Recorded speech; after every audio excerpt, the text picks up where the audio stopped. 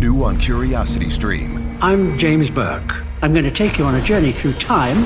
James Burke's visionary series returns, reimagined for our time. Now, this is all uncharted territory. The Washington Post hails Burke as one of the most intriguing minds in the Western world. The New York Times raves he careens from one great moment in history to another. Where do we want to go from here? Experience all new connections. So what's the next connection? With monthly, annual, and bundled plans, find the one that works for you at curiositystream.com. Did you miss your deadline to renew your Medicaid coverage? You can still send your completed annual review form to Healthy Connections Medicaid. You may be assigned to another health plan, but you can ask to come back to First Choice within 60 days of renewed Medicaid eligibility. It's your family. It's your choice. First Choice is the right choice. Renew and choose us. Visit selecthealthofsc.com/renew to learn more. MMA strategy shows are here to get you ready for UFC Vegas 53, which goes down on Saturday inside the UFC Apex there in Las Vegas, Nevada, headlined by a match between top 10 bantamweights, Rob Font taking on Marlon Chito Vera. Co-main event, the old man still in these spots, Andre Arlovsky going for 4 wins in a row for the first time since 2015. Taking on Jake Collier. Of course, we are sponsored by Prize Picks. Talk about the Prize Picks props later on in the show. And of course, if you want to play a little Prize Picks they got some PFL props up there tonight. So you got to check out what they got going on over there at Prize Picks. Of course, as always, I am joined by the fighter, Pete Rogers Jr. Good afternoon, Pete. How you doing, brother? You might be a little too excited about this card, JC. I might need you to simmer down. I don't know if you were pounding Red Bulls or what you were doing before the show, but you need to calm down because we're in for a wild one this weekend. I've got a long day ahead of me. Long day. The Thursdays are my long day. So I'll probably wrap up about 1 a.m. So I got another 12 hours left in the day. Well, you better go easy on the Red Bulls because you're going to crash pretty early then. I'm a Celsius guy. Oh, God. Okay. Yeah. I had one this morning. I'll probably have one a little later on. Might need a little jolt to life. Jeez, boy. Yeah, I mean, I like my Red Bulls, but man, we got to be careful with them nowadays. So, but yeah, I mean, you're going to need something to stay awake for this card. It's going to be a GPP card if I've ever seen one, to be honest. And it's one where lineup construction, I think, is going to be extremely pivotal. Getting unique is just as simple as leaving salary on the table. It's not a week where you're going to have to spend all your salary because literally the only 9,000 option that is like a free square this week is Alexander Romanov. And we touched on it last week. He's going to be the guy that I'm going to probably lock in. I never say lock because crazy things could happen, but I feel the safest about Romanov. Yeah, magically the fight doesn't happen. Yeah, exactly. And magically I get screwed, and so does everybody else. But I think, we're going to have to go to that again. It just seems like it's a no-brainer this week.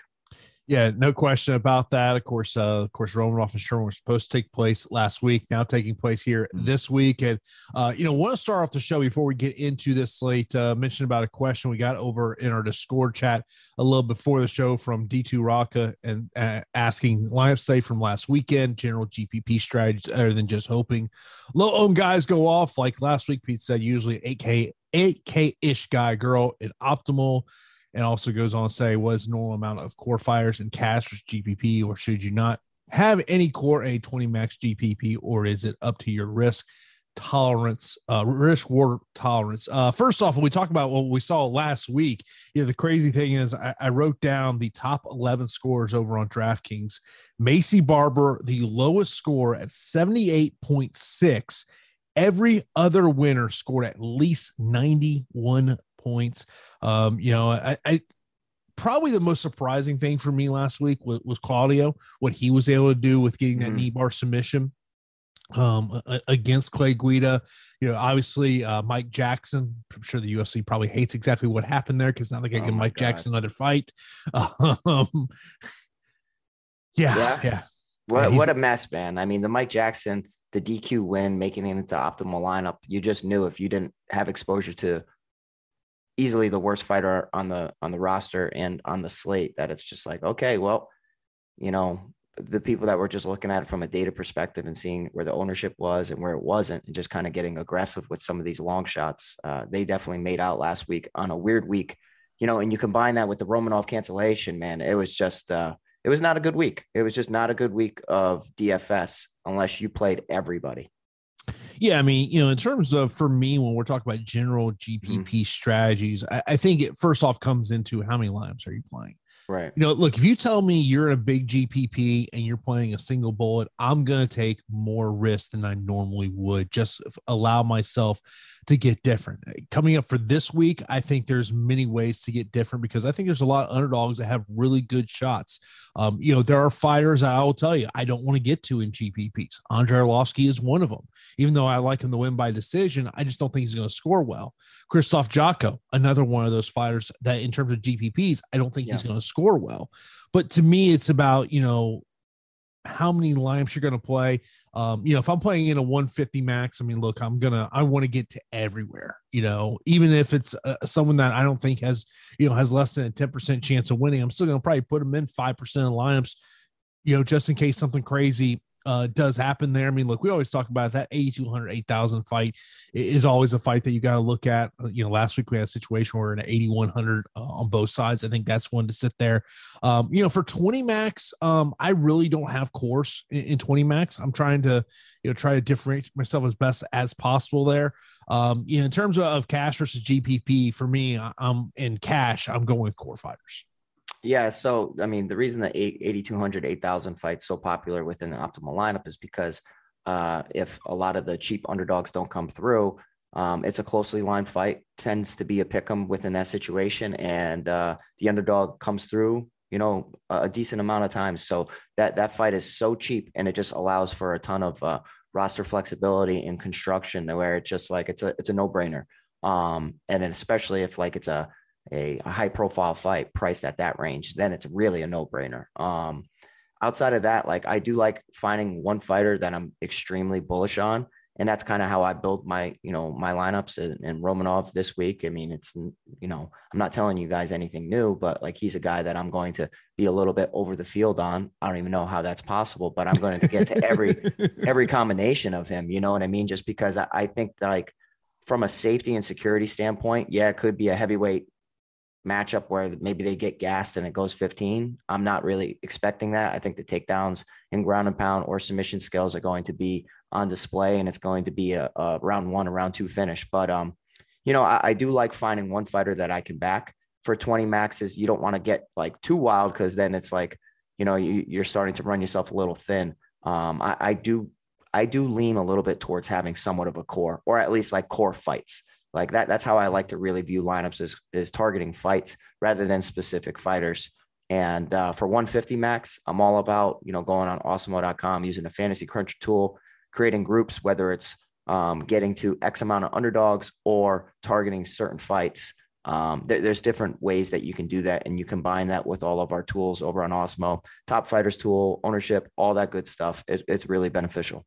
I mean, look, if you see me and DK in a cash contest this weekend, just realize you already know who one of my fighters is. Yeah, it's Romanov, bro. It has to be. Because this is one of those weeks because of what salaries are and kind of some of these fights, I can get to a lot of underdogs. So to me, like I did a hand build about an hour ago, just kind of, seeing what I could get to, and I had $900 left.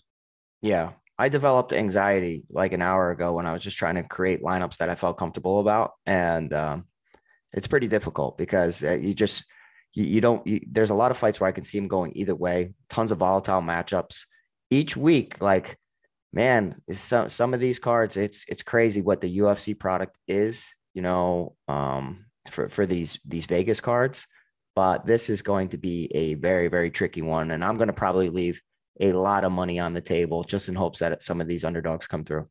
Of course, be sure to give us a thumbs up, subscribe to Awesemo right here on YouTube. And of course, if you're not an Awesemo Plus member, you want to get a peek what's behind the paywall. Today's free premium data and tools are NBA player projections, NHL ownership projections, and MLB main slate ownership projections. So be sure to check out that if you're not a member of Awesemo Plus. But Pete, let's get right into this fight card main event, top 10 bantamweights. We've got Rob Font taking on Marlon Chito Vera. And we look at the DraftKings salaries for this one, $8,300 for Rob Font, $7,900 for Marlon Vera. I do like Rob Font to win this matchup, but I will say this. I think that the fact of a 5-round fight, I think, is very beneficial to Marlon Vera. I mean, look, he's a guy that is notoriously a slow starter. Just look at his last fight against Frankie Edgar, got off to a slow start in that one.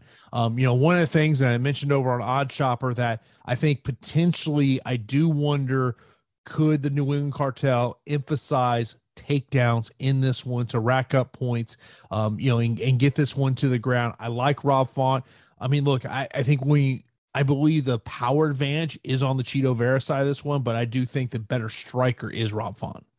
So I'm really torn on this. And just to kind of bring up roster construction again. So I always mention how the 8,200, 8,000 fights are part of the optimal lineup a lot. Well, you're talking about Rob Font at 8,300, Marlon Vera at 7,900. So $100 up for Rob Font, $100 less for Marlon Vera in a 5-round bout. That naturally is going to make these two fighters go into my lineups a ton, just because the 5-round nature.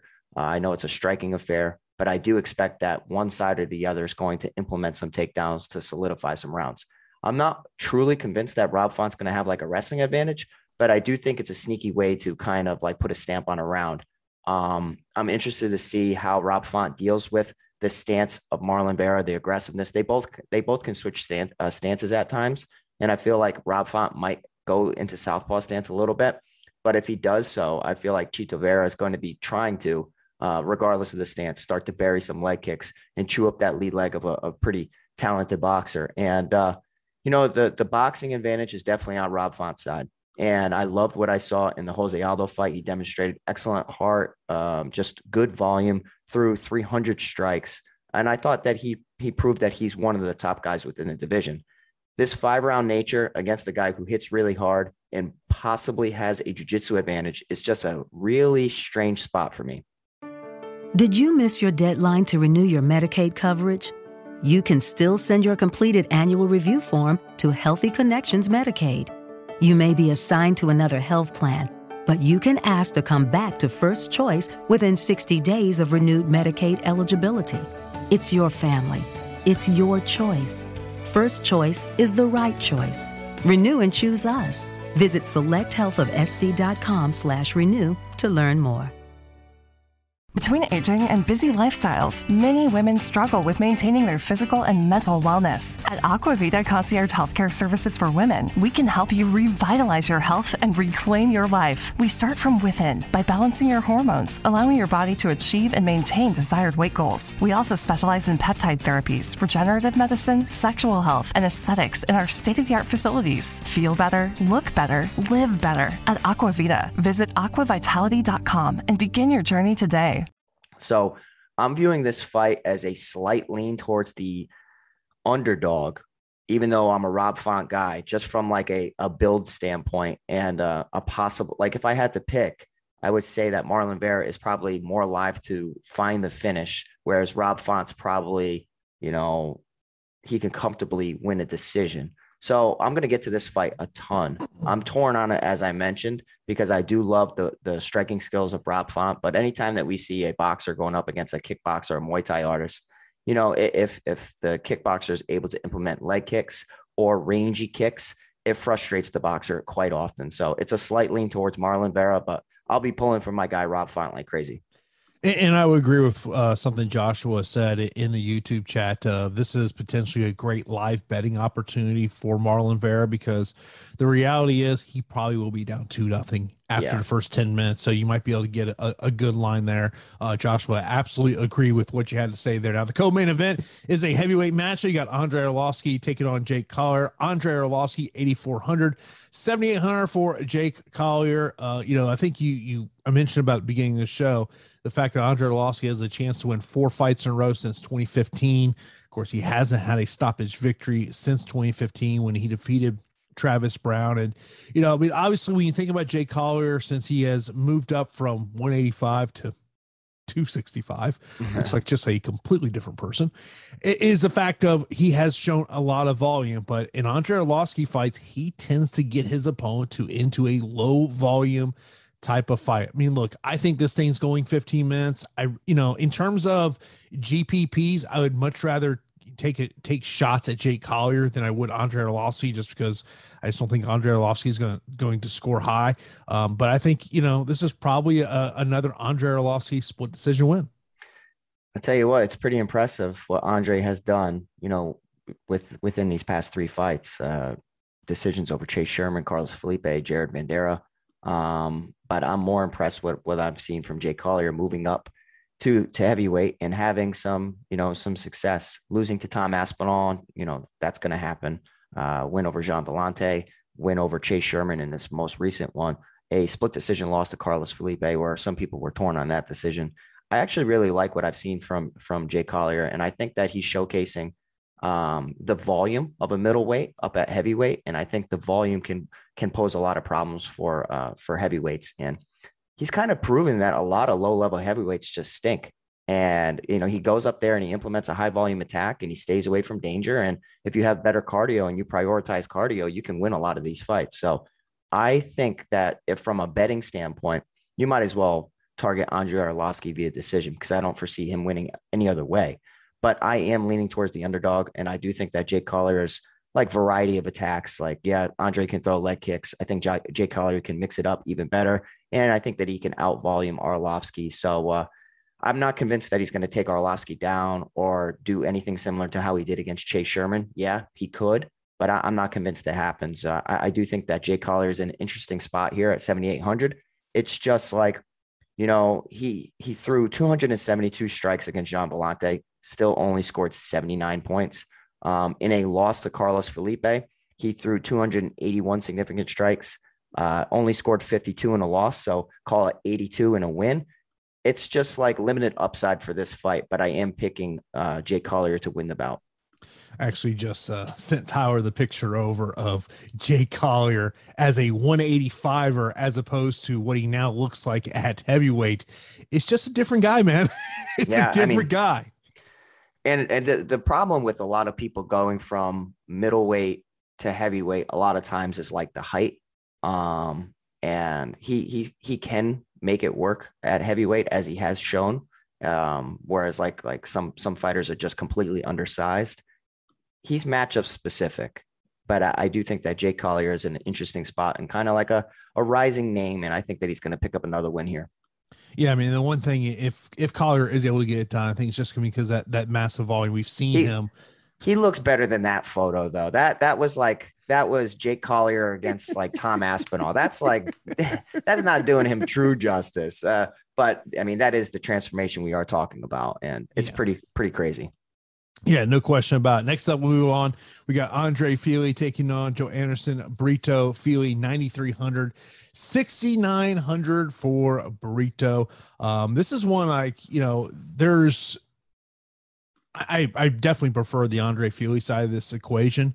I do wonder how much we could see him utilize some takedowns to rack up some points. Yeah, it's an interesting fight for me, and I really like Andre Fili, and I like him a lot. And Joe Anderson Brito debuting against Bill Algeo, getting met with some resistance, throwing 104 significant strikes, landing only 40, attempting 4 takedowns, landing only 2, having about 5 minutes of control time. I do think that he's facing, a staple within the division in Andre Fili, and the UFC is not really giving him any tailor-made matchups. It's all right, man.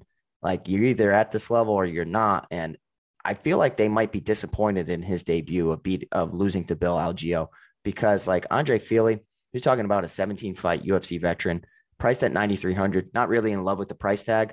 I do think that he has susceptibility of getting taken down for sure, but I love his striking. I like, just his whole skill set. He's shown me more inside the octagon against proven, tested fighters. He has great coaching staff surrounding him. I think that the odds are slightly wide because minus 250 and then, plus almost 200 to Joe Anderson Brito, who is everybody's darling within his debut. This could be a situation where recency bias is taking everybody off of Joe Anderson Brito, and he can land one of these wild hooks and just completely, change the fight. But I'm expecting Andre Fili to just put on a strong performance here, on the outside, outstriking him, implementing takedowns if he needs to. Just be careful of running into a guillotine. Did not like that for Lando Venata against Charles Jourdain. What the hell was that? But Andre Fili, in my eyes, should get it done. I just don't like the price tag $9,300. I'd rather find $300 and go up to Romanov. And this is a week where, like, I feel like a lot of underdogs might come through.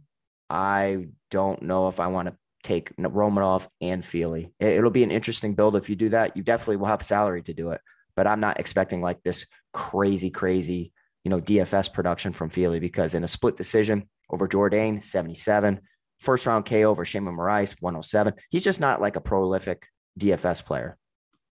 Yeah, I mean, I don't know. I mean, look, it's obviously Romanov is a core play for me. I think there may be another 9,000 option I'd rather get to because of potential ceiling over Andre Fili. We'll talk about that fighter here in a little bit. Of course, when you want to get access to all the great Awesemo tools and data we have over at Awesemo.com, you got to sign up for an Awesemo Plus weekly pass. You can get that for $29.95. Gives you access to everything we have over at Awesemo.com, including ownership projections and so much more. And of course, if you just want an Awesemo Plus MMA package, those start as low as $2.95 weekly. Stop guessing, start winning. Join Awesemo Plus today. Of course, we're talking about our MMA product. That top fighter tool is the thing that I'm constantly looking at ownership and looking at some other things that is highly recommended. Check out that spreadsheet we have over there at Awesemo.com when you are a Awesemo Plus member. Move on to the next matchup. We have got Jared Gordon taking on Grant Dawson. 8,700, 7,500 for Jared Gordon. And when we talk about underdogs that I will be targeting in GPPs, Jared Gordon is one of those guys. Of course, this will be the first fight that Grant Dawson has since he moved down to South Florida, now training at American Top Team there in Coconut Creek. The one thing, it'll be interesting if, he's been there for, I want to say, probably about 2 months at this point. Is kind of, the one thing we have seen from Grant is the gas tank wearing down in the third round, just because of just the pace and the grappling that he uses in the first and second round. Jared Gordon, to me, I think that he wins round 3. If you're looking from the betting side, it is something that intrigues me here. Look, I like Jared Gordon in this spot. I think it's a good opportunity for him. And, but for Grant Dawson, I mean, look, clearly he could rack up some points with takedowns. Yeah, so I'll be getting to this fight, and getting to both sides makes a ton of sense. Obviously, I'll be rooting for my boy Jared Gordon. I think that this is a difficult matchup for both fighters. You have a lot of X factors going into this fight with Grant Dawson with a new camp. Does that result in a positive performance or a negative performance, especially when your former coach is going to be at the same venue? You're going to be talking about Grant Dawson being met with some resistance in the takedown department. I think that he can get takedowns against Jared Gordon. It's just a matter of, can he control him, and can he implement some ground and pound or look to submit him? I think that, what Grant Dawson should do is look to implement strong ground and pound and just maintain strong positions, because, we've seen Jared get hit with big shots, hurt in the past, primarily on the feet. But, if somebody's hurt on the feet and you get him in a bad position on the ground, you can test that chin on the ground as well. So I feel like the odds are a little wide in the Dawson side, just because, like, even at lightweight in comparison to featherweight, his cardio hasn't looked any better. His cardio still looks bad. When he's met with resistance, you can see like his opponent somewhat taking over as the fight goes on. Jared Gordon keeps coming forward. He throws volume. He'll get takedowns if he needs to as well. And I would say he has the better fight IQ than Grant Dawson. Grant Dawson sometimes is just, I don't know, overexerts himself early, and then he's a sitting duck for rounds 2 and 3. So I will agree with you that Gordon's one of the most intriguing underdogs on the slate, but I don't necessarily have faith in it. This is like a fight where I will create a group, and I think that this has some sneaky upside, because I think Jared Gordon, in a decision win over Chris Fishgold, scored 120 DFS points because he landed 3 takedowns, scored 111 over Dan Moret because he landed 2 takedowns. But it's high volume, reversing positions, it's control time, and we already know that Grant Dawson can do the same exact thing, but he tends to ragdoll his opponents, and I think he might be met with some resistance despite shooting 10, 11, 13, 11, 13 takedowns, how many is he really going to land in a situation like that? So this is a volatile matchup. I'll be leaning towards Jared Gordon, but make a group, I would suggest. Yeah, I think this is also a fight, potentially another great live betting opportunity on this card. And, and this is a Sanford MMA versus American Top Team battle between these two guys. And we'll see how this one goes down. Next up, we have got Darren Elkins taking on Tristan Connolly. Darren Elkins, of course, we all know his nickname of the Damage. Of course, now taking on Tristan Connolly. Darren Elkins, 8,600, 7,600 for Tristan Connolly. This is, you talk about fights on this card that I really don't know who I want to favor in either side. I mean, the thing about Darren Elkins, and look, should he be the favorite in this fight? Yes, I do believe he should be the favorite in this fight. But the fact is there's a reason this guy's nickname is the Damage. Yeah, exactly. And for the best TV viewing experience, witness the coziest maroons, the most vibrant and brightest moons, the eeriest and darkest tombs, and radiant and vivid hues in any type of room with the Neo QLED and OLED TVs by Samsung. We're supposed to say Samsung, but that didn't rhyme, so you're welcome. Samsung, more wow than ever. It's Chevy truck season. And with the Chevy Silverado, there's no such thing as an uphill battle. With the Chevy Silverado, you can take on the mountains, or you can move them. Because with impressive towing capability, an available 13.4-inch diagonal touchscreen, and a choice of powerful engines to pick from, whatever your mountain, there's a Silverado with the capability you need. Click to learn more. Find new roads at your local Chevy dealer. It was on full display in his previous performance against Cub Swanson, where he just got absolutely obliterated. A lot of people are probably going to be off Darren Elkins because they see that recent KO loss, and players tend to be a little desperate at finding underdogs. I do think that the experience of Elkins means something here. He's 16-9 in the UFC, whereas Tristan Connolly's only 1-1. With those 25 fights in the UFC, ton of damage. So he definitely lived up to his nickname. And that's something that we have to be careful about. But I think it's matchup dependent. I don't think like Tristan Connolly can hurt him.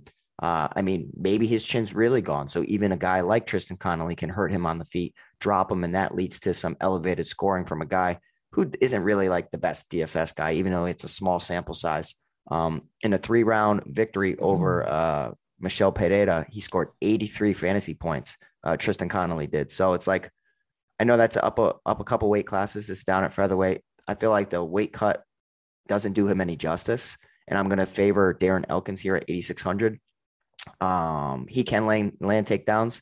He can get taken down at times, but it's the pace that really separates himself and just the volume. I think that if this goes 15, I think that he's just going to have the edge and volume everywhere, striking, wrestling, and just kind of scrambling. So whereas Tristan Connolly's super, super talented in the jiu-jitsu department, I feel like the experience of Elkins is going to do enough at 8,600. Again, limited trust, but I'm favoring Darren Elkins. Yeah, I'm with you on that. Next up, we got Christoph Jocko taking on Gerald Meerschaert. Christoph Jocko, 8,800, 7,400 for Gerald Meerschaert. Look, in terms of GPPs, I think Jocko's going to win this fight. Death taxes, and Christoph Jocko wins via decision.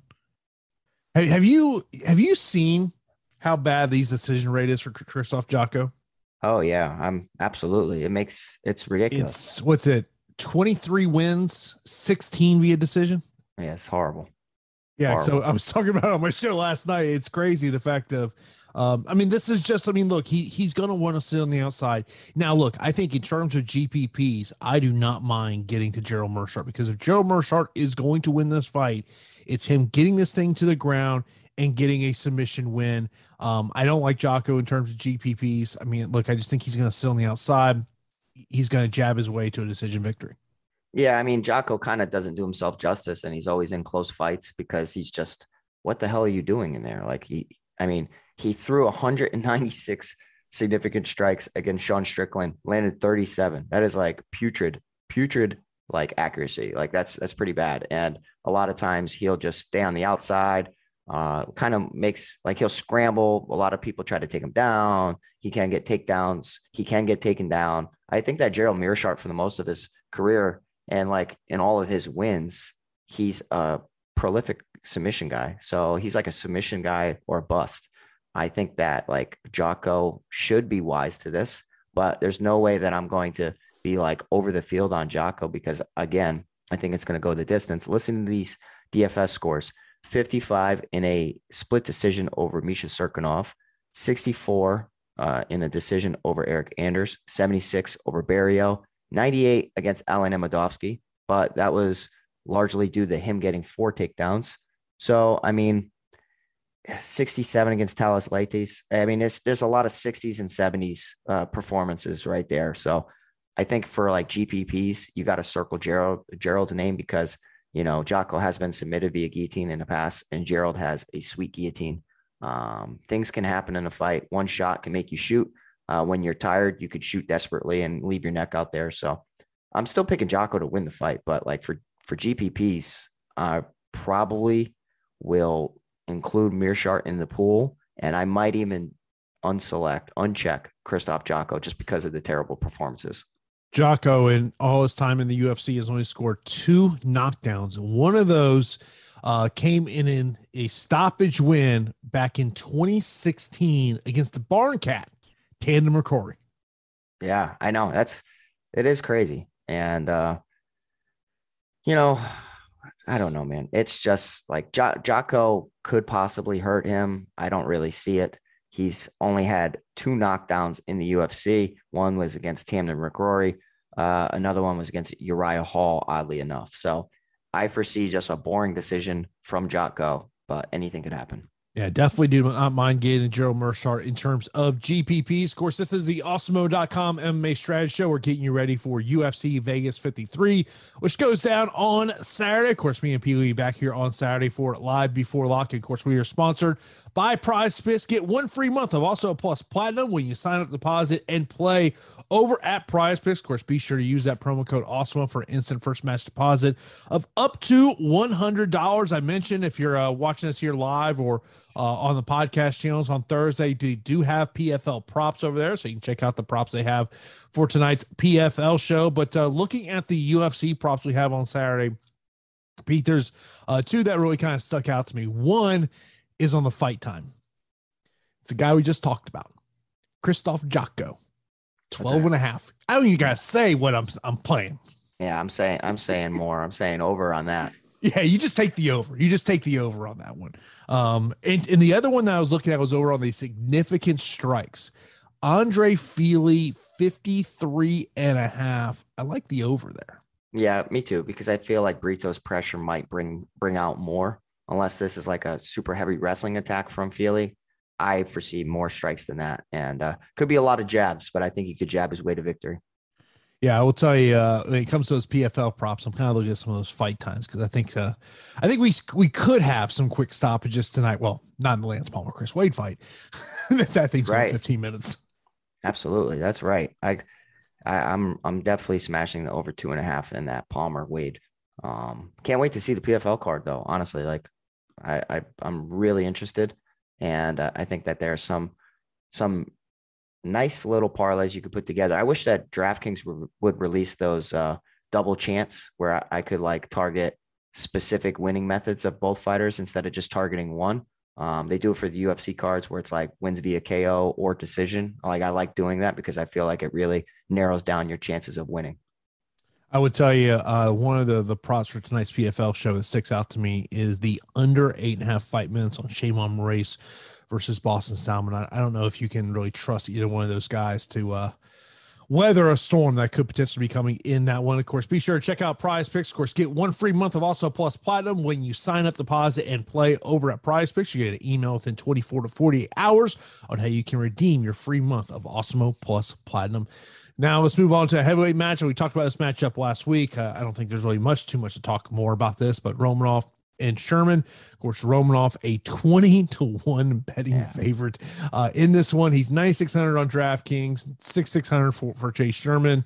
I mean, look, this has got smash spot written all over it. Now, the one thing we did get to see that we didn't get a chance to talk about last week was the fact of Romanov shedding 20 pounds, and which kind of makes you think of, because when we're talking about the potential negative side of Romanov, the thought is, because we saw it in the Espino fight, is how the cardio. But man, you lose 20 pounds, that makes me think of that really has been the core philosophy in his training is we got to shore up this cardio.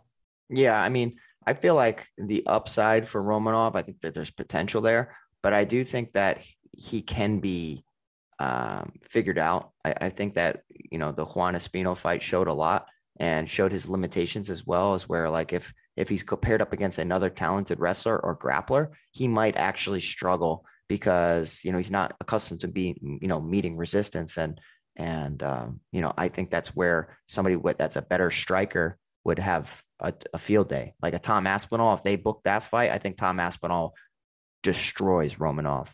I don't think Chase Sherman's that guy. I really don't. I understand that if you go through all his fights and you check out any time that he fought a wrestler and see how many times he actually defended takedowns, he defended 7 takedowns against Parker Porter. So that's a good number. 1 takedown against Justin Willis, 5 takedowns against Damian Grabowski, 1 takedown against Walt Harris. But I think Romanov's upper body style, lots of trip takedowns, lots of sagging takedowns as well. I think that Romanov will get him down early, as long as he's not. I want to test my striking. I want to, show people that I improved on my striking. That's the one thing that we never know going into a fight is, like, the game plan of fighters and what their coaching staff want them to try within the cage. You're used to going out there and getting quick finishes, but maybe the coaching staff, this seems silly, but I'll tell you what, you want your guys to get experience, especially if you think they're in a favorable matchup. You may say, hey, we're going to, test this out in round 1. And then as the fight goes on, that's when you can go to the well. That's my only fear with Romanov at 9,600. But for me, he looks like a free square. I think he's going to get Sherman out of there. And he's going to be my darling this week again. Whereas hopefully maybe people are a little upset. I mean, I'm upset that happened last week, but I'm going to hope that he comes in with lower ownership. I don't suspect it, because at 9,600 with minus 2,000 odds, it's kind of ridiculous. Look, stylistically, this is an awful fight for Chase Sherman. Yeah. Now, the one thing I do believe you'll see from Chase is leg kicks, attacking those legs. I mean, unless you have something, crazy, like what we saw last week with Dean Barry and Mike Jackson, it's a smash spot for me. It's a smash spot for me when it comes to Romanov. He's a core cash play for me, and I'll be over the field. Look, in a 20 max, I'm probably locking in Romanov in every lineup. Yeah, I'm probably doing that regardless. I don't know. And he may not necessarily come with the best. He comes with the safest 100 points on the slate, but like sometimes winning too quickly is a bad thing within MMA DFS, and that could very, very much happen. It could be like a 105 or 110, and maybe some other fighters really bust through. But I would much rather bank on safe outcomes than just like targeting upside all the time. So I'll take my shots and hope that, maybe Sherman can go back to his feet a couple times, training down at Sanford, and then that could lead to more Romanov points. Yeah. I mean, I think you bring up a great point of, if you're, the Romanov corner, maybe they sit there and say, hey, let's work on some things. And, maybe that leads to more points. So maybe it doesn't, look, but the thing is if you tell me he gets Chase Sherman down in the first round, I don't think Chase Sherman survived in the first round. Yeah. I mean, well, honestly, Roque Martinez survived round 1. Jared Vanderaa survived round 1. It's not impossible, but I just don't think that Sherman has the ground skills to necessarily compete. And maybe, I mean, as long as it ends in the first 2 rounds, I'm fine with it, because I foresee takedowns, ground and pound, control time, and, just back in the day with advances. Oh man, we would love it. So, it's a Romanov play for me. Yeah, I was just kind of looking at some of the various prop bets on Romanov here. Yeah. Maybe you look at that if you think Sherman can survive round 1. Romanov wins round 2 plus 475. Yeah, I actually got Romanov. I bet Romanov round 2 against Jared Vanderaa, and I was so happy with that. And for the best TV viewing experience, witness the coziest maroons, the most vibrant and brightest moons, the eeriest and darkest tombs, and radiant and vivid hues in any type of room with the Neo QLED and OLED TVs by Samsung. We're supposed to say Samsung, but that didn't rhyme, so you're welcome. Samsung. More wow than ever. With Lucky Land Slots, you can get lucky just about anywhere. Dearly beloved, we are gathered here today to... Has anyone seen the bride and groom? Sorry, we're here. We were getting lucky in the limo and we lost track of time. No, Lucky Land Casino, with cash prizes that add up quicker than a guest registry. In that case, I pronounce you lucky. Play for free at LuckyLandSlots.com. Daily bonuses are waiting. No purchase necessary. Void where prohibited by law. 18+. Terms and conditions apply. See website for details. So certain fighters can be tough enough to withstand that barrage. It's always interesting and worth a sprinkle, just like because I feel like players and everybody, we always expect it to be a quick finish. And sometimes things get stretched out. 5 minutes is, if you win in round one, it's very, very impressive. But Sherman's not going the distance. I'll be heavily surprised. Yeah. Samuel, appreciate you in the super chat. And he brings up the fact of, will Romanov get the minute bonus? That's live. I mean, it's clearly live, but they very well could be trying things about, but I just like, to me is, if you tell me Romanov scores a takedown within 25 seconds of this fight starting, it wouldn't surprise me if he gets that minute bonus. Yeah, I could see like minute 5 seconds, and it's like, oh, couldn't have done that. Just like, son of a. Yeah, exactly. Couldn't have done that a little sooner. Yeah, it was like I was listening to somebody talking about. They said, "Hey, I just want to send a huge thank you to Mike Beltran, as they had a live bet on Liz Carmouche." I did too. Actually, I didn't put a live bet. I bet her before because I thought that she could possibly just win the striking exchanges and be the better wrestler. So I lucked out with that win. It was a strange stoppage, but I mean, for anytime you're in that position, we saw Kimbo Slice and, get finished in that position, that crucifix position. It doesn't take much. Unanswered strikes from a helpless position is just, but it's a title fight, which kind of sucked. Yeah, I think the one thing, and I spoke about this last time on my podcast, of sitting there and going, there's one person who had a very clear view of Juliana Velasquez, and that is the referee. Clearly, Mike Beltran saw something. I saw she went stiff for a quick second, and her eyes kind of had that glazed look. And anytime you see that, referee wants to hop in there before you take any unanswered shots, even if it's just like a flash. But there's a line, especially when it's like a championship fight. But hey, what do we know? Give credit possibly to the referee, but it's tough because you want them to have fighter safety, but you also want fighter to have like a shot to especially when she was like winning. You know what I mean? Yeah. Here's the thing. Could you name 3 better referees in the game right now than Mike Beltran? I think it's a very difficult job, and a lot of people don't give referees enough credit. I think that and they don't make a lot of money. They really don't. I mean, it's like they're quick to criticize, and it's because people have money on it, but it's a very difficult job and things happen quickly.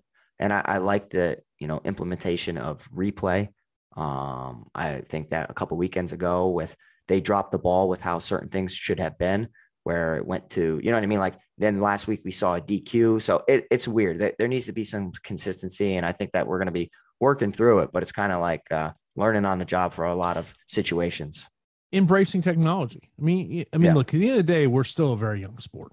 And look, his commissions want to embrace anything that's there. I mean, one of the things that you're seeing more and more of is the ability for a judge to have a monitor straight in front of them for when maybe their vantage point is blocked. Like there was it was a UFC show. I don't know if it was last weekend or 2 weeks ago, where one of the UFC cameramen got right in front of the judge. Yeah. I always thought that was a great thing to add, is make sure, because you see the judges, they're like this, they're trying to see around people and whatever. And it's like, they need to be paid attention at all times.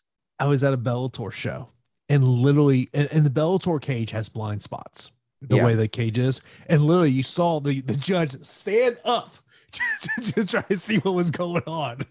Definitely something like the second you saw baseball implement like technology, that's when okay, fighting, we need to definitely have it. Like baseball, don't worry, PFL's got they have the smart cage, and they'll tell you can we eliminate the lower third of all these stats that are literally useless? I mean, the more stats, the better. I'm all for it. I'm all for like just you know this. If I give you stats of a fight, it doesn't necessarily tell you the story of the fight. No, of course not, because it's context and matchups, and they can be helpful though. I definitely think that they can be helpful, but you also have to combine that with fight tape and matchups and, a lot of things. So that's where we come in. And then let's move on to the next matchup. We have got a flyweight matchup. You got Francisco Figueiredo, of course, the younger brother of Davison Figueiredo, taking on Daniel Da Silva. Daniel Da Silva, the slight favorite in this one. This is your 8,200, 8,000 fight. Francisco Figueiredo is the 8,000 fighter in this one. Are you shaking your head, Pete? Are you see this?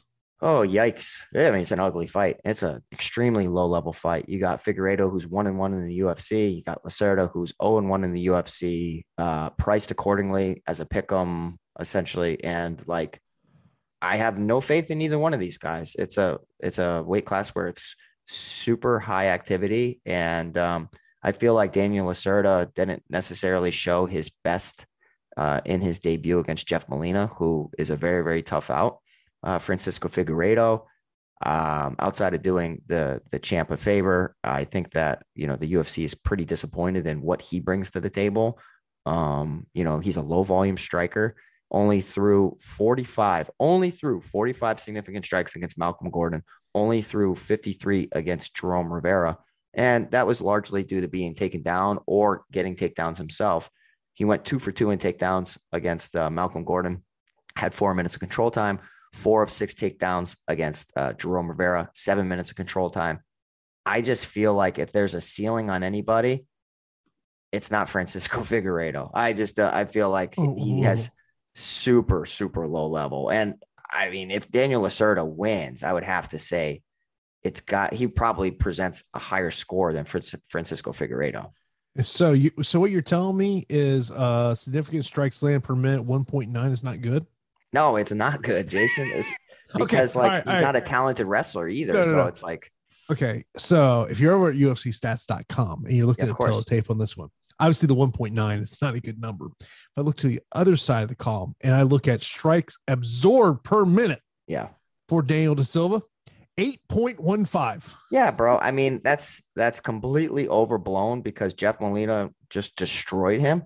But I'll tell you what, it's tough to trust either one of these guys. I don't necessarily know who has the superior wrestling or superior grappling. I would say that Lacerda probably has the better striking of the two, though. At 8,200, he has some sneaky upside, but this is just a fight where I'll be just including into my player pool where I don't care who I get. I feel like it could end up, being such a volatile fight. And maybe Francisco Figueiredo gets takedowns and submits him, or I mean, who the hell knows with this fight? I'm going to lean towards Lacerda just because he looks like to be the more explosive athlete, whereas Francisco is just super plodding and just the output doesn't seem there. Like Daniel Lacerda, listen to this, in not even a full 2 rounds threw 25 significant strikes, which is not a lot. Francisco Figueiredo in 3 complete rounds threw 45 and 50 strikes. So I would just say that Lacerda has the volume edge, and I feel like it might be enough to pull away with the victory here. Yeah, I mean, look, this is when you're talking about the lower end of the UFC flyweight division. These are 2 of the guys that are in there, no question about it. Of course, well, the thing that me and Pete love to see after the fights are over, we love to see those winning screenshots. We want to see you go into the Awesemo Hall of Fame this week. Of course, you'll be rocking that Awesemo avatar on your DFS profile when you finish in the top 3 with a contest of over 5,000 contestants. Tweet your wins to @Awesemo HOF. You'll win a free month of Awesemo Plus Platinum. Only 1 free month can be awarded to a user per calendar year. Congratulations to Jordan taking down first place, $50,000 in the big NBA contest over there on DraftKings. Kudos to you. Only had 3 lineups in there and taking down first place. Kudos to you. Next up, we got Wicked taking down over $10,000 in first place there. Congratulations in an NBA contest. Also, the boss man, Alex, showing you what he's been doing with the MLB props of taking down $7,500 over there. You got to check out all of the props that we have over at Awesemo.com. Also, congratulations to Ryan taking down first place over in a MLB contest on FanDuel. BK taking down first place in an NBA contest over there on DraftKings, and taking down 2 contests, winning $2,500 in the second contest. Congratulations to him. Yeah, you got to check out all those prop bets that Alex is putting up every day. Every time I see that little notification come to Discord chat, I'm like, oh, let me go check that out.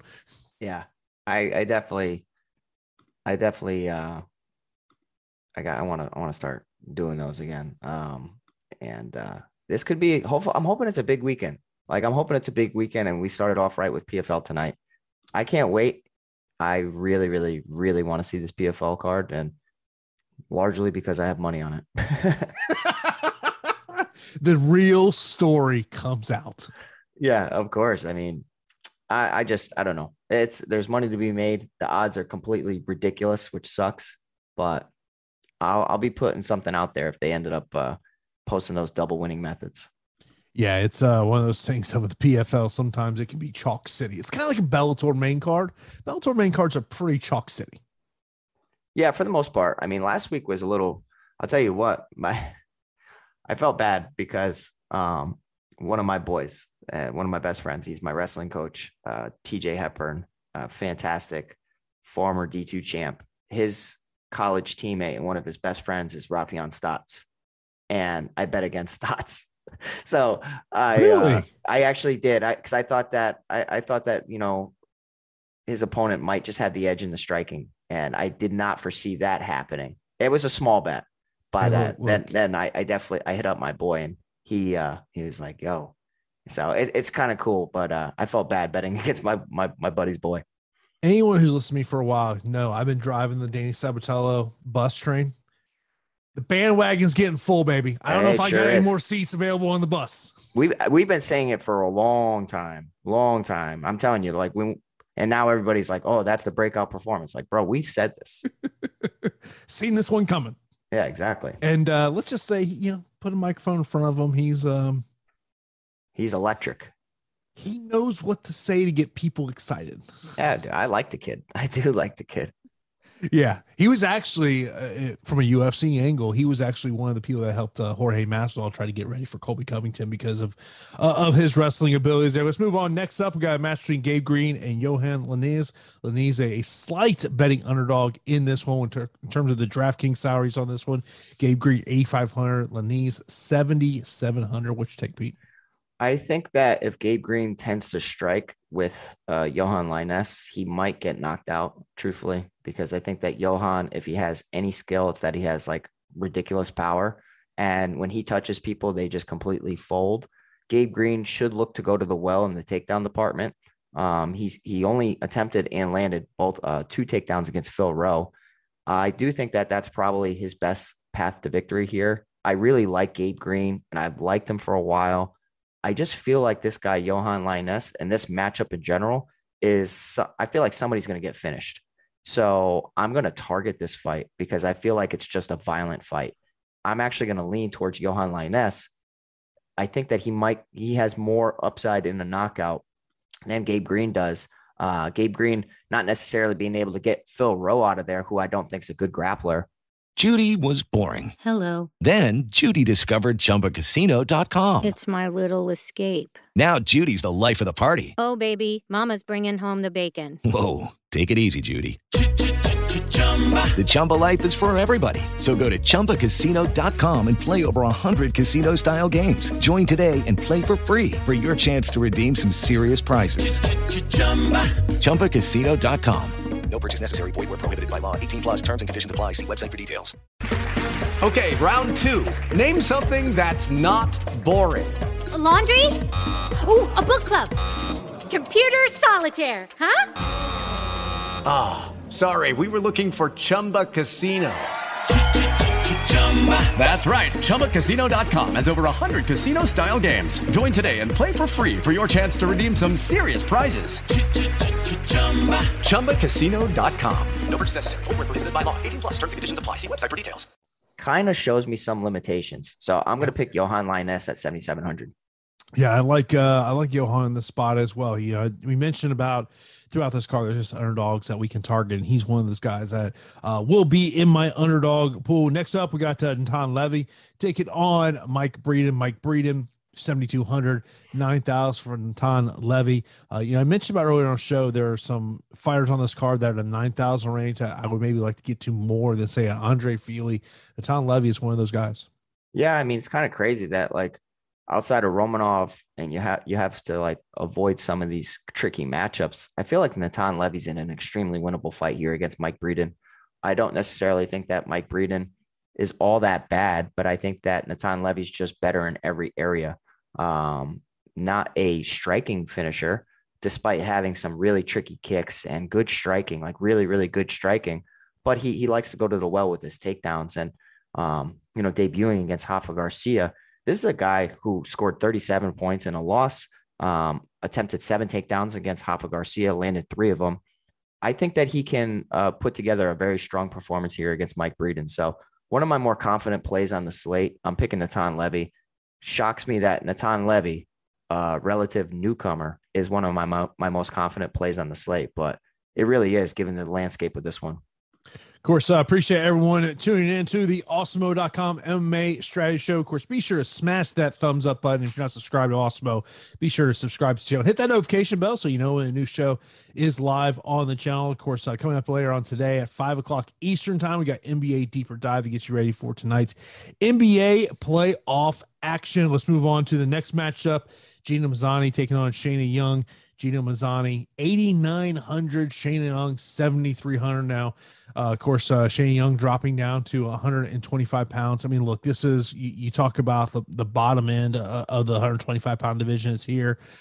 Gina Mazzani, I mean, look, she could rack down takedowns, but, man, you're not going to feel comfortable at this price tag with Gina Mazzani. No, I don't feel comfortable with the price tag, but I feel like she has significant grappling upside and takedown upside in this matchup. And if you look at the box scores for both fighters, it's just completely horrible. Gina Mazzani, 2-5 in the UFC. Shayna Young, 0-2 in the UFC.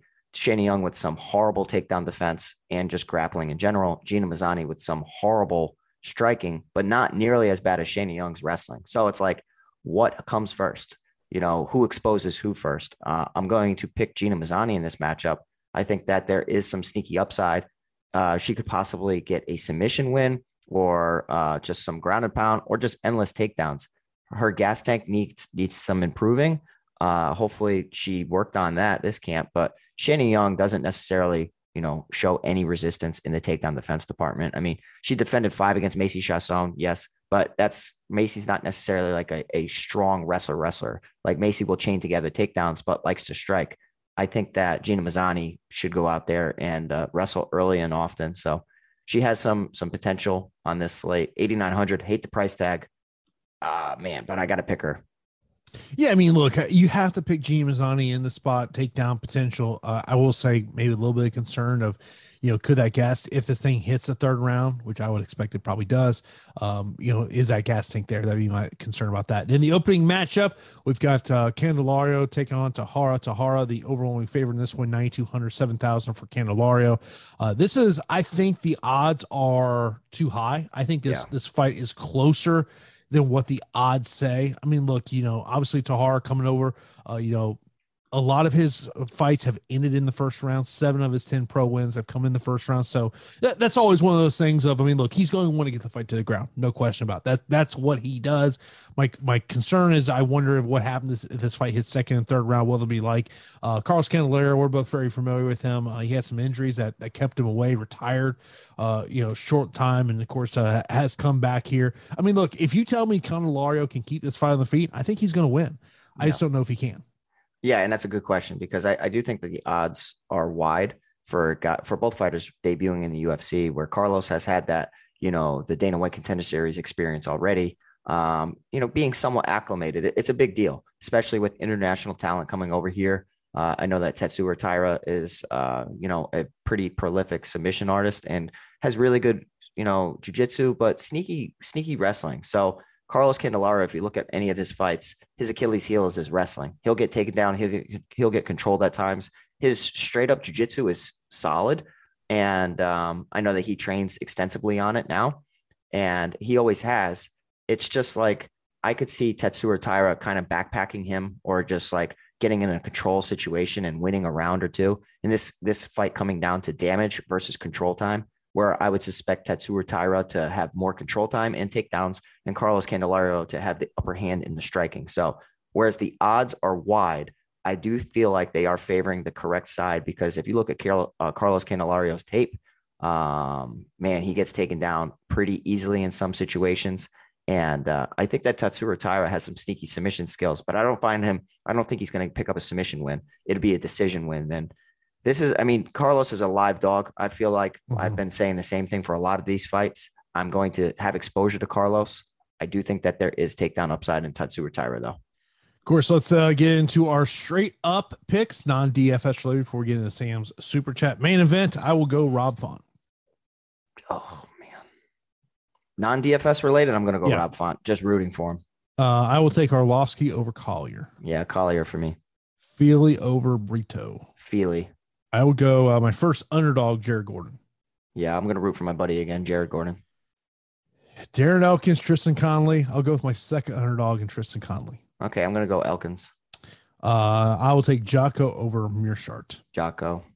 Obviously, we'll take Romanov. I don't even have to ask you that question. Silva and Figueiredo. Give me Figueiredo. All right, I'll go Silva. I will go with another underdog. So this will be my fourth underdog here on my straight up picks. I'll go Johan. Yeah, I'm going Johan. And then I will take Natan Levy against Breeden. Natan. I will take Gina Mazzani against Shane Young. Gina Mazzani. And I will go Taharia against Candelario. Ugh. I will go Tatsuro as well. Sam, of course, as always, man, I appreciate you there in the super chat. So his usual questions here: top 2 cash, GPPs, and underdogs. Look, when it comes to top 2 GPPs and cash, well, I already know who my one is. One is clearly Alexander Romanov. Man, if I was going to label a number 2 in terms of cash, I probably would say Rob Font. In terms of GPPs, man, it's probably, I would say, Levy. Yeah, I'm going to say Levy, but I mean, this is a card where it's like just so ugly. I think just like saying Romanov and then the main event makes a ton of sense. You know what I mean? Like it's a safe salary and it's 5 rounds. You know, in terms of underdogs, if we're just talking from a GPP perspective, I think there's multiple fires you can look at. Marlon Vera, I think in terms of the cash underdogs is someone to consider. But in terms of GPPs, a guy like Jake Collier could rack up a ton of volume, score some points. You got to look at Jared Gordon at 7,500. Potential stoppage with him there. Gerald Mearshart, he's always alive for a submission finish at 7,400. Johan, I think, is another one to look at in terms of underdogs, in terms of GPPs. Yeah, I mean, you laid it out perfectly. I like Marlon Vera from a cash and even a GPP standpoint, because we don't necessarily know how this is going to go in the later rounds. Jake Collier, if I have to say like most confident underdog to come through, it'd probably be Jake Collier, winning decision, not necessarily scoring all that well. Johan has that crazy KO upside to him. So I think that he's extremely interesting. Outside of that, it's kind of like sprinkles for me. Favorite inside distance obviously is Romanov. Yeah, Romanov. Top leverage plays. I mean, look, I think, look, there's certain fighters I just don't think will win by finish. Like Jocko's one of them. I don't see Arlovsky being one of them. I mean, look, Shane Young could be a leverage play. I really don't want to get there. Yeah. I would probably say that Joe Anderson Brito is one of the best leverage plays on the slate, because he has actual skills within this range, whereas a lot of these fighters down at the bottom are just terrible fighters. I don't necessarily like the matchup for him, but if the ownership that I'm seeing is coming through, like Joe Anderson Brito is a strong leverage play. Yeah, in terms of favorite darts, I mean, look, Gordon at 7,500 is someone to stick to. If you want to go a little bit lower than 7,300, I would probably throw some darts at Candelario. Yeah, that makes sense. I mean, it's a good one. He's definitely live, and he has really, really good hands for the division. Some sneaky pop, and if this stays standing, you would like to say that he has the edge there. Over under. I like your number, Sam, of 5.5. I will go under. I'm gonna go over. Yeah. Joshua said, did Peach shave his head? I don't think so. No, I didn't. Not yet. Not yet. Whoa. Not yet? I don't know, bro. I mean, it's the summer's coming. It's annoying. Like I might have had a phone call yesterday with someone who lives close to you. Apparently it's still a little cold in Connecticut. Depends on the day. Today's nice. Yesterday felt like winter. It's so weird. So yeah. It's Shut nice up, Jason. and bright. Shut up, Jason. Nobody wants to hear how nice Florida is. We already know just it's automatically nice. All right. 86 degrees, bro. Yeah. Just saying. I'm sure Tyler was like, yeah, it's probably 90 here in Texas. Yeah. Josh says Pete's going to be going to take down city beard and shave head. Yeah, man. You know, that's what you do. You grow out your beard, you shave your head, and it increases your wrestling. So that's my goal. Are you trying to make 146 again? I might, honestly. I honestly might. I was actually debating about it. I swear to God, Jason, I was really debating about it. I'm kind of lean right now. I feel like I could. We might need to do a group FaceTime call with that one, though. Yeah. Might have to include someone close to you saying, are you really going to let him try to cut to 146? I don't care what she says. I'm going to do it. Oh, wow. You better hope she doesn't see that. Yeah. I was honestly thinking about it, Jason. I don't know. Jason, it's honestly, I feel really good at 55 though. It's a little warm for me right now with the Florida weather at 86. It's a nice 78 here in Texas. So, that's more my cup of tea. A little cooler, not as sweaty. There you go. Yeah. It's bro, you ain't cutting 146 again. Come on. Right now, I think I got to be careful because if people listen to this show, they might not let me go to 46, but I don't think they listen to this show. But I'm in the 70s right now. So I think 46 would be fine. I don't know, though. This coming from the guy who said I would never see 46 on the scale again. Well, this guy might. I've been working, bro. I've been working. And yeah, the last 10 suck. Yeah. More like the last 5. Oh, the last five is like depths of hell. Like it goes from sucking to depths of hell. So what you're saying is when we get the Pete the Heat return, we just have an Osmo camera following you around for this weight cut. Is that what you're saying? I say that when I finally get back in the cage, and I know that everybody's been like, when the hell's that happen? It's been tough. I think that we need to do something for all our listeners. Like you guys got to come out and you guys got to, come see the fight or come meet up with us, or I don't know. We'll figure something out. Maybe we'll like coordinate a big Osmo day or something. That would be fun. Just saying, there's a certain month of year, a lot of MMA in the Northeast. Yeah, I know. It's probably not happening. I saw another event guy announced. Really? Yeah, June 17th. Oh, see, yeah, I know who it is. Yeah. Yeah, that's gonna be a busy like 10 days in New England MMA. Yeah, everybody does it around the same time because they're hustling to get it in before the 4th of July. Yeah, 4th of July is right around the corner. But that is going to do it for this edition of the Osmo.com MMA Strategy Show. Appreciate everyone taking time out of their day to watch or listen to this show. Of course, we'll be back on Saturday for Live Before Lock. Have a good day, everybody. Judy was boring. Hello. Then Judy discovered ChumbaCasino.com. It's my little escape. Now Judy's the life of the party. Oh, baby, mama's bringing home the bacon. Whoa, take it easy, Judy. The Chumba life is for everybody. So go to ChumbaCasino.com and play over 100 casino-style games. Join today and play for free for your chance to redeem some serious prizes. ChumbaCasino.com. No purchase necessary. Void where prohibited by law. 18+ terms and conditions apply. See website for details. With Lucky Land Slots, you can get lucky just about anywhere. Dearly beloved, we are gathered here today to... Has anyone seen the bride and groom? Sorry, we're here. We were getting lucky in the limo and we lost track of time. No, Lucky Land Casino, with cash prizes that add up quicker than a guest registry. In that case, I pronounce you lucky. Play for free at LuckyLandSlots.com. Daily bonuses are waiting. No purchase necessary. Void where prohibited by law. 18+. Terms and conditions apply. See website for details.